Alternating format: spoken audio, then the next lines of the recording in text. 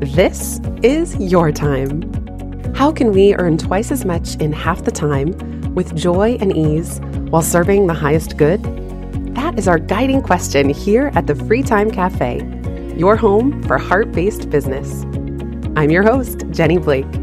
Join me for conversations with authors, friends, and fellow business owners as we explore ways to free your mind, time, and team to do your best work. Now, on to today's show. Hello, my friends. Welcome back. I am delighted to have my good friend Jacquette Timmons here with us today. I have known Jacquette for almost a decade, and we spoke at the same conference. Shout out to Lexi Vernon. Jacquette's energy was just this bright, beaming, powerful, explosive, not to mention her fashion sense is out of this world. She is just a radiant person inside and out, and she focuses on the human side of money. Jacquette works as a financial behaviorist and is committed to getting you to see that you don't manage money, you manage your choices around money. In addition to being the author of Financial Intimacy, Jacquette is also the creator of programs like the Comfort Circle Dinner Series, her quarterly Pricing Made Human workshop, and host of the podcast More Than Money. Jacquette, welcome to the show. Thank you so much, Jenny. I'm so delighted to be here. Yay! I am thrilled to have you. I've been binging your podcast, as I mentioned before we hit record. And one thing that stuck out was this conversation around money manifestors and money manifestation coaches. And I was really struck by your explanation that you actually come from a background in wealth management. You got a master's in finance. You can tell me the exact degree. So you're just really someone, you've been self-employed in this arena for 21 years, if not more by now. Oh my God. You really have run the gamut on all of this, and to have a business of your own that is thriving 20 plus years in, I just think is incredible. So I'd love for you to just kick us off with, how do you approach money and strike that balance between the energy manifestation side and what you call the math of money? Yeah, well, you touched upon it in the intro when you highlighted the fact that I focus on the human side of money. And for me, the reason for doing that is because I do come from, the very technical side of it. I have my MBA in finance. I worked in investment management, managing money for high net worth individuals. So I've got the quote unquote hard part, the numbers part down. But I also know that if success with money were purely a mathematical equation to be solved, that everybody would have more than they wanted or needed. Because at the end of the day, 2 + 2 is always going to equal 4. And yet that's not the case. And so why is that not the case? Why is it that people don't have the experiences that they want? Why is it that they don't get the results that they want? And so there's something else going on beyond the numbers adding up. And I know from experience that in order to get to that something else, you have to go beyond the numbers, which means you have to tap into getting a better understanding of your emotions and the motivations that drive all of that. And so that's how I blend it all. Like, definitely respect the numbers, but also endeavor to have an understanding of, why do you do the things that you do? And for me, I probably, if it weren't for the crash of 1987, who knows, I may have been that kind of person who was, hard nosed down and just focused on the numbers too. But what I saw up close and personal was how, because of the crash of 87, there were some people that I saw who responded to that. And if they could have jumped out of a window, without exaggeration, they would have, because of the amount of money they lost for themselves and for their clients. And then there were other people that were really calm, and that just, those drastically different reactions fascinated me. And while, at the time I was still green behind the ears, just 21, it planted this seed of wanting to have a better understanding of what behavioral economics and behavioral finance was all about. So that's how I blend it all, because I know that there is something more to it than just the numbers. But on the flip side, going to the piece that you were referencing, I also think that it is not healthy to just think that you can mantra your way onto the other side of a financial challenge. That's a brilliant tagline. You can't mantra your way to the other side. Yeah. And even when I was at seminary for the semester and a half, there was a lot of talk about prosperity gospel and how there's this long history of connecting ideas that really may or may not need to be connected in that way. Like prosperity gospel is that, financial abundance is this birthright and we're only just a prayer away. And I think in the new age money manifesting, that gets said a lot as well. And I know you take a different stance than this, if you just think it into existence, it will happen. Or if you just don't ever have a negative thought about yourself or about money, that's the only thing getting in the way of your abundance. Yeah, that drives me crazy. Totally. I feel like, yes, you are better served if you have a positive mindset. Yes, but I don't think you can force it. I think you have to get there. And I think how you get there is a process. So one of the things that I always say is that mindset is the perspective that you have, but it has to be supported by action. And so since you mentioned seminary, one of the adages that I really love comes from the Quakers. And I'm sure there are similar, the sentiment of the proverb is probably throughout all religions, but the Quaker proverb is, when you pray, move your feet, which means that there's a duality there.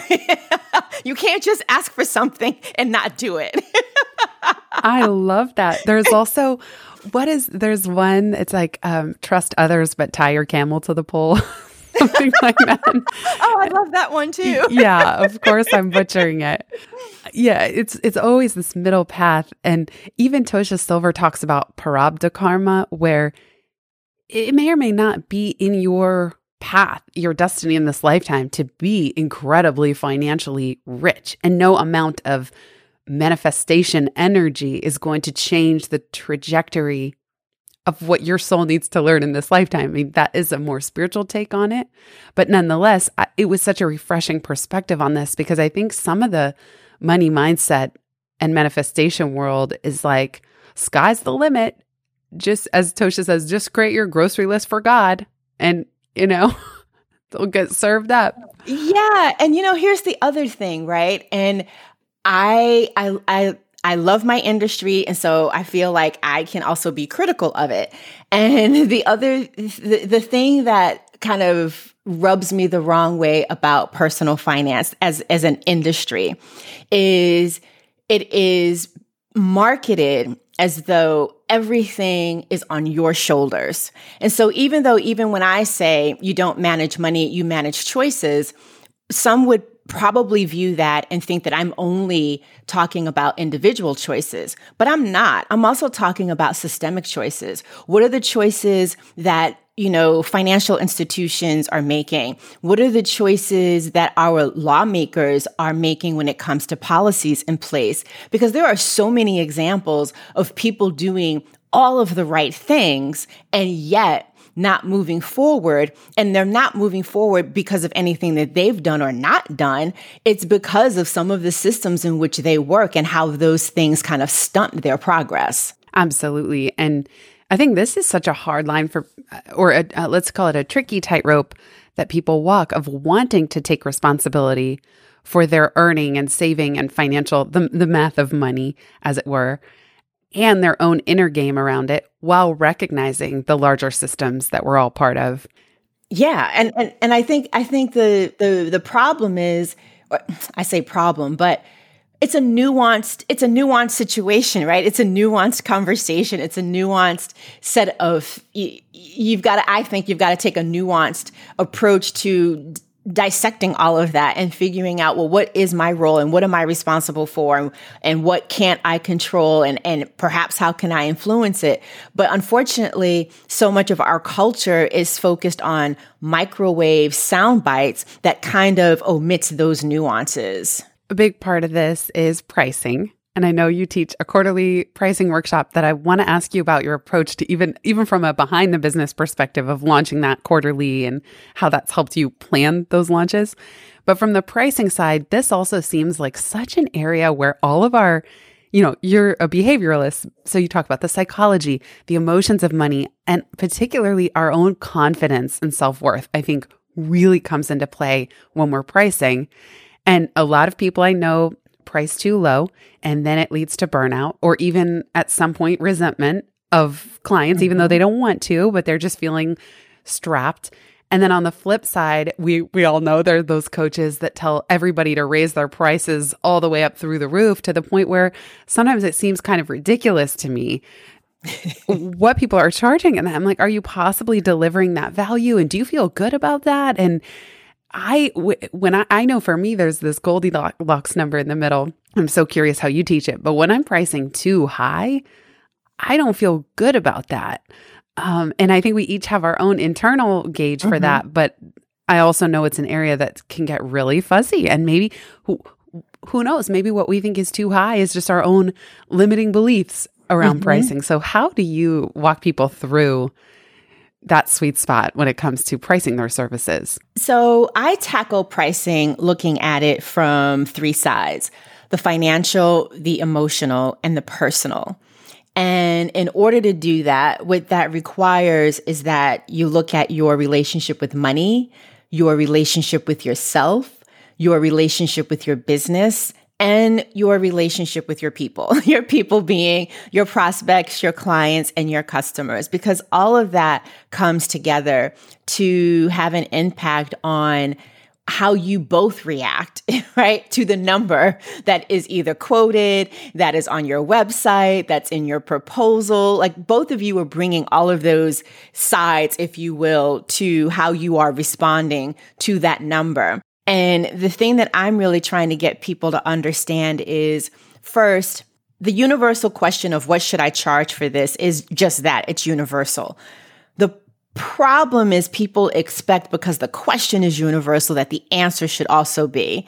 And it's not. It's very unique. And I love using this example of, I live in Brooklyn. I go outside my home. I make a left. There's a coffee shop on the same side of the block as me. If I cross the street, there's another coffee shop. Like I literally could walk out of one door and into the other door. If I cross the avenue and make a left, there's another coffee shop. And at that corner, make a right, there's yet another coffee shop.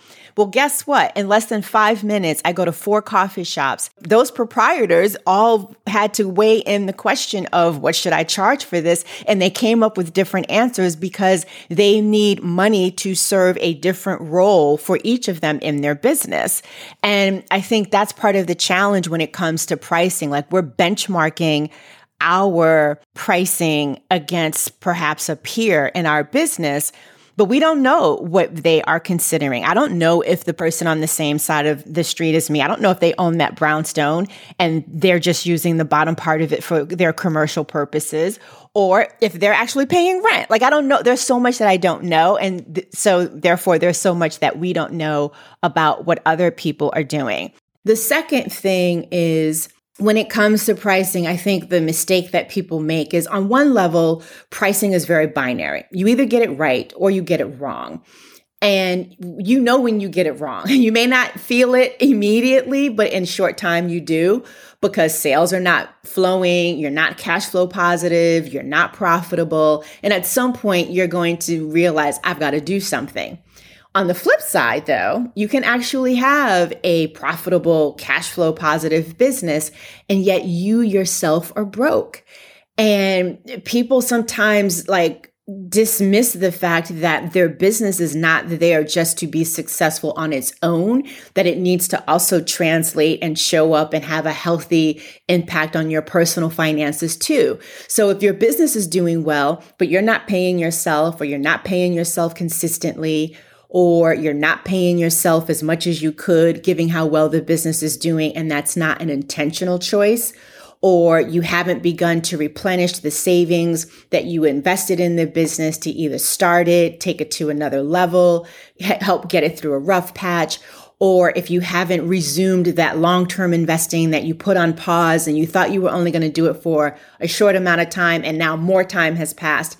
If any of those things are what you are experiencing, what then that really means is that you only got it partially right. You didn't get it fully right. And I make no bones about the fact that I think that one of the best business decisions an entrepreneur or small business owner can make is to lead with their personal finances when it comes to their business, because then they will by default include in how they approach their pricing, in how they set up their business model and their sales process, the needs of their personal finances as well, but not just what you need right now, also what you need in the future. I love that. And it's funny because I think in some circles, this will be labeled a lifestyle business where you're thinking about your lifestyle needs and wants and then setting up your pricing and revenue and products offerings accordingly.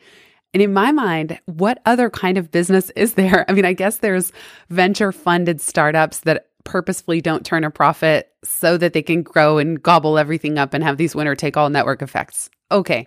But if you're not doing that, I don't understand. But I guess a lot of us do it unintentionally. I've certainly been through phases of this where we almost become a martyr within the business. Like, oh, it's all on my shoulders. And if I hustle a little harder. And the thing about the martyr piece is that you end up unwittingly giving your business everything, including your future. And talk about getting yourself set up for burnout and frustration. That's so powerful. Right. And what do you say then? What would you say some of the biggest mistakes people make when pricing? Is it that they're not pricing high enough, or they're not taking, like, how would somebody know if they were on the road to burnout in terms of their pricing?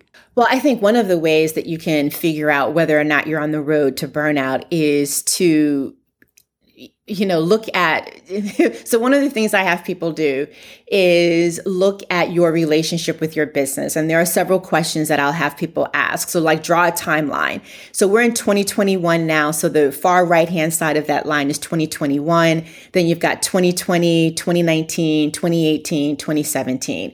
What were your revenue in each of those years? And if you weren't in business at that time, then put an X. So that's the first question. What was your revenue? The second question is, how well did you feel supported by your business? So on a scale of 0 to 5, do you feel really supported by your business? Not supported at all? What were the challenges that you had in your business? Were they operational challenges? Were they challenges to your growth? What were you most proud of? And then look at what is the pattern or what's the parallel that you see between those years when you earned a lot and those years where you felt most supported, those years where you felt most proud. And when you look at the years that you've had some challenges, what were those years and what's the connection? And that will give you some insight into burnout. And if you were feeling burned out, then that is definitely an indication of, well, what if you did in fact increase your prices so that you could actually do less and therefore experience no burnout? I know you do coaching. Even your first book was for couples, if I'm not mistaken. I love thinking about our relationship to our business. And of course, this is your professional training as a behaviorist, and you talk about the psychology and the emotions of money, but you are the first person, and it was in a text chain you probably remember a year ago, and you were asking yourself all these interesting questions of, if the business were personified by a person in your life, who would it be? Or how does our relationship with our parents impact how our relationship with our business? Yeah. And this is mind-blowing. Just thinking about the business as a relationship in our life. Yep. And the questions that you're asking, what are the patterns? What are the connections? Yep.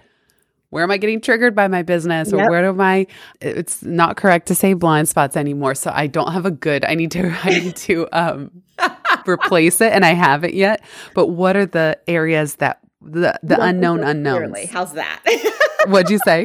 I said the areas you don't see so clearly. Not succinct, but right. The unknown unknowns, the ones that are hiding that we don't even know to look at. Right. And because I also think people might, Oh, pricing is such a doorway, isn't it, to so many things, because it can be practical, but it can also be so psychological. Oh my God. It's so one of the reasons why, I've always done this scope of work in my one-on-one coaching, but one of the reasons why I pulled it out was, pulled it out, meaning like created it, a talk around it, created an offer around it, was because of the power of pricing, right? It is that lever that can truly make the difference between having a business that's thriving and then that sets your life up to thrive as well, or being in a situation where you're constantly worried and stressed out about money. And in order to talk about pricing, right, you're talking about money. And therefore,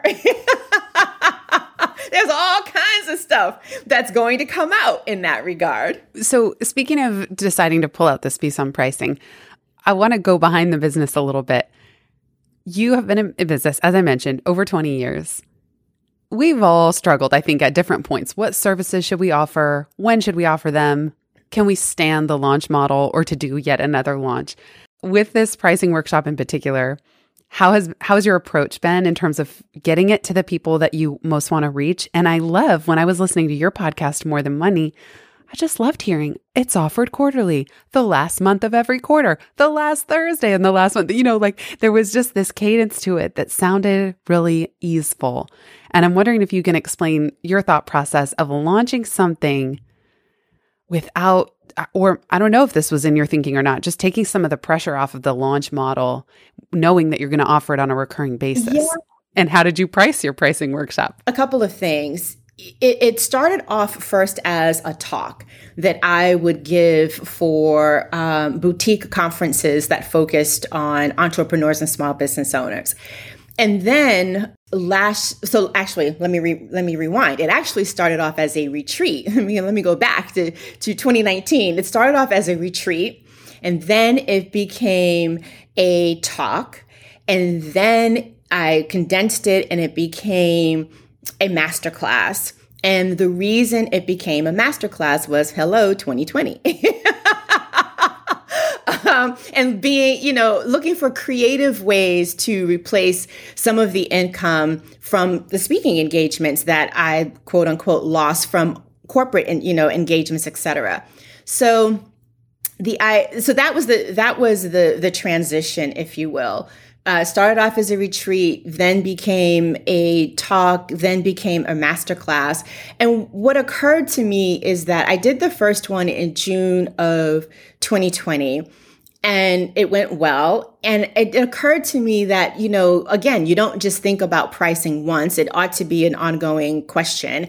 And so how do I tie this into the natural points at which someone's going to be looking at their business and their numbers and evaluating their pricing? So that's how I landed on the last month of every quarter. I landed on the second Thursday just because of timing. It made sense to me. And so that's the cadence, and that's the reason for the cadence. And how did you think about pricing this pricing workshop? So I thought about it in a couple of ways. One of the things that I always tell people is that every offer that you have has two jobs, right? There's the job that it has for the people that you've created the offer for. What problem is it helping them solve? What question is it helping them to answer? What desire is it helping them to fulfill, or frustration that, you're helping it go away? But it also has the job of playing a role in your business model. So where does it sit? Is it a lead generation offer? Is it a paid lead generation offer? Is it your signature offer, or somewhere in between? So when I look at my portfolio, this is again leaning into my background as formally managing money. I tend to look at our businesses through the lens of a portfolio. So when I looked at my portfolio, I looked at the fact that I have the dinner series, and that's 150. That's an endpoint, if you will, and a lead generation. And then I thought about this, and thought about the audience and how it's focused on a particular discipline. And so I was like, yeah, let me just add another 250 to that. Another 100 to that. And that would be appropriate for the role of this offer in my business model, the revenue that I want to make from it, and how it then can support introducing someone to working with me in a one-on-one capacity, either doing an intensive or a long-term 6-month speaking engagement. So that's how I backed into it. I love thinking about your portfolio, and something you shared on your podcast that I totally adhere to as well is just thinking about the assets that we're creating in our business, and that each program is an asset, and that we want to have a diversified portfolio. But also, I love what you're saying is, what's the path that you're inviting people along? I don't even call it a funnel anymore. It just sounds so strange and passive for the person who's participating or a future community member. But this path of, hey, come to a dinner. And right now they're virtual. Come to a dinner. Let's talk about these kind of intimidating topics. Great. Next step is this. Great. Next step is an intensive. And at no point are you having to put the hard sell, because you've created a very logical path that really invites people each step further. Exactly. And that is precisely what I wanted to do. You mentioned when you quote unquote lost all your speaking engagements, which of course I had the similar experience. March 2020 hit, and for 2 years, like the books were just, the slate was wiped clean of what was on the calendar for the next 2 years, all in one, I would say a span of 2 weeks, maximum a month. And you've clearly pivoted beautifully during this time. What were you thinking in that moment? And what would you say now in hindsight, this time of not having all of those client speaking gigs has allowed you to do? How have you grown or evolved in a way that you might not have otherwise? So I think, like a lot of people, I vividly remember where I was on March 12th. And not only do I remember where I was on March 12th, I remember the fact that on March 15th, I was supposed to be leaving for speaking engagement. So I was like, holy crap, what is about to happen? And one of my business besties, Tara Newman, reached out to me, I don't know, maybe a week and a half into everything, and said, hey, I know your business must have, taken a really huge hit. I was supposed to be taking my mastermind out of the country. And I know that pricing is something that they really struggle with. What do you think about coming in and presenting your pricing workshop? And I was like, that's fantastic. And I will be forever grateful, is what I'm trying to say, to her for a couple of reasons. One, the fact that she asked. Two, the fact that she paid me my full speaking rate, which was phenomenal. And because of that, it opened the door for me to go inside other people's masterminds throughout 2020 and teach what I teach around pricing. Even though I know a lot of people that offer masterminds, even though I've been in a few of my own, it never occurred to me to be that outside person to either supplement their current conversation around pricing or add to it. And so that opened a door that I had never anticipated before. And going back to what I mentioned previously about everything having a role or a job in your business, it also helped to reorient the job that I gave speaking engagements in my business. So I hope that answers your question.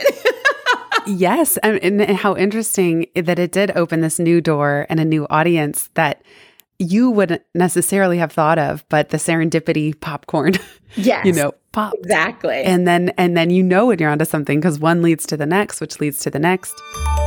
We'll be right back just after this.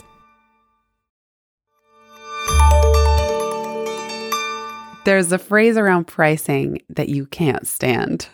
Tell us what it is. Oh my God. It is the whole thing of charge what you are worth. Whenever I hear that, for me, it is like nails on a chalkboard. And here's why. And I will completely own this on a personal level. I'm Black. My heritage is Jamaican American. My ancestry is tied to people's humanity being connected to a dollar amount. So when people say charge what you're worth, I don't know if they fully understand the visceral reaction that creates for some of us. So there's that piece. I just hate it because of that. The other thing is, though, in addition to The worth that you're charging for is the value that you are bringing to the table. How are you helping someone answer a question, solve a problem, get a desire fulfilled? And how are you doing it in a particular container? And what are you bringing to that table for that? Your education, both formal and informal, your perspective, your gifts, your skills, your years of experience. You're bringing all of that into this container that you have promise someone to help them get whatever it is you've promised to give them. That is what you are charging for. You are not charging what you, quote unquote, as a person are worth. And even if people don't mean to intend that when they say the word, that is how some of us, myself included, experience it in our bodies. Thank you so much for sharing that and illuminating that. For both reasons, just the history of a phrase like that. And it is so toxic. When you slow it down and say it the way you did, charge what you are worth, it's just, ugh. Mm-hmm. And as you said, with the historical component of that and the structural inequalities that have persisted in our society, where how many people were not able to charge what they, quote, are worth. And still to this day, like even the whole, as we're recording this, Amazon fight and the union and how much are people being paid and managed by algorithms. And it's like, yeah, it's just something really nasty about it. And thank you for shining the light on that. And also reminding us, it's not your worth as a person. It's the products or services and the value you're delivering to the person on the other side. Mm-hmm. It also reminds me, like for now, a phrase that's really getting on my nerves is time is money. And it's like, there's no more capitalist phrase than this. And I feel that it's so ubiquitous in our society as if it's just a given. Time is money. And I get where people are going, which is that they want to say, hey, your time is valuable. This podcast is called Free Time because I want it to be a verb, free your time. Right. However, your time is your life. It is so much more precious than money. It is so much bigger than money. It's your time. Again, your time is your life. Yeah. It's your breath. It's your existence. It's priceless. Yes. It is not money. Yep. Oh, we can both get on our rant. I love a good Jacquette rant when they come through your podcast. So. Yeah, but here's the thing, right? And I think this ties into the theme of the title of the podcast and the theme of your intention behind it, as I understand it, is that your pricing, if you do it in a strategic way and you factor in things other than just what's the number that I need to hit, like how much of my expenses do I need to cover, it can actually put you in a position so that you can have more free time. Yes. And in my context, that's free time to do your best work and free time and choice and autonomy. Jacquette, this has been so fun. To wrap up, if you could give people one permission around how they approach pricing, what would it be? Ooh, that's a good one. One permission. Ooh, I know what it would be. When you think of value and you think of, well, I want to be accessible to everybody, give yourself permission to put yourself first. And if quote unquote, being accessible to everybody means that you are financially sabotaging the health of your business and the health of your personal finances, that means you've got to think of something else. You've got to think of another way to be of service to the people that you want to be most service to. But don't sabotage your health, quote unquote, in service to being available to people that may not be able to afford you. So good. Permission to put yourself first when pricing. Yes. So many people don't even put themselves in the picture at all. Exactly. even if they think they do, I always say multiply your rates by 3 because you have to pay taxes, you have to pay a team usually, and then there's your time. Mm-hmm. So even what people think they're putting themselves first, actually multiply even that times 3.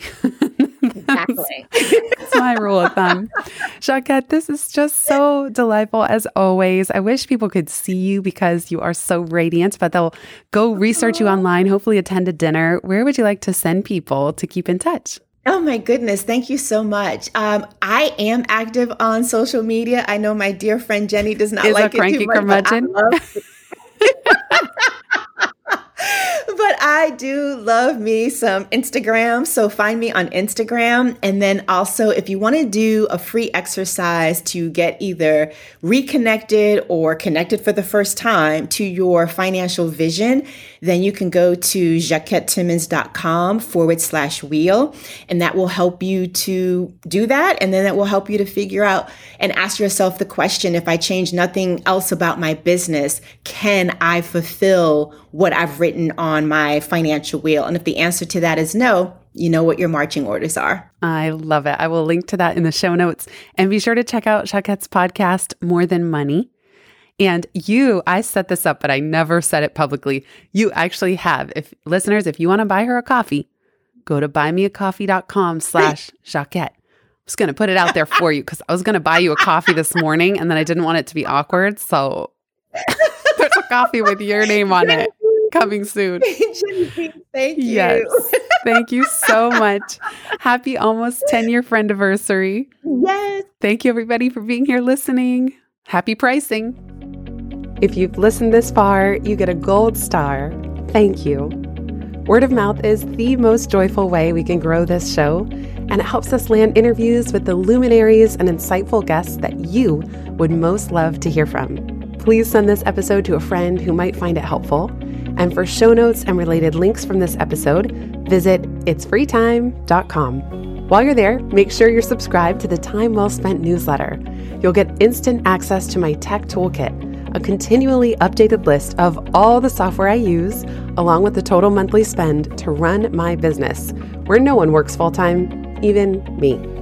Visit itsfreetime.com/join. Remember, you are running the show. It's time for radical reimagining, and everything is up for grabs. Let it be easy, let it be fun, and build with love.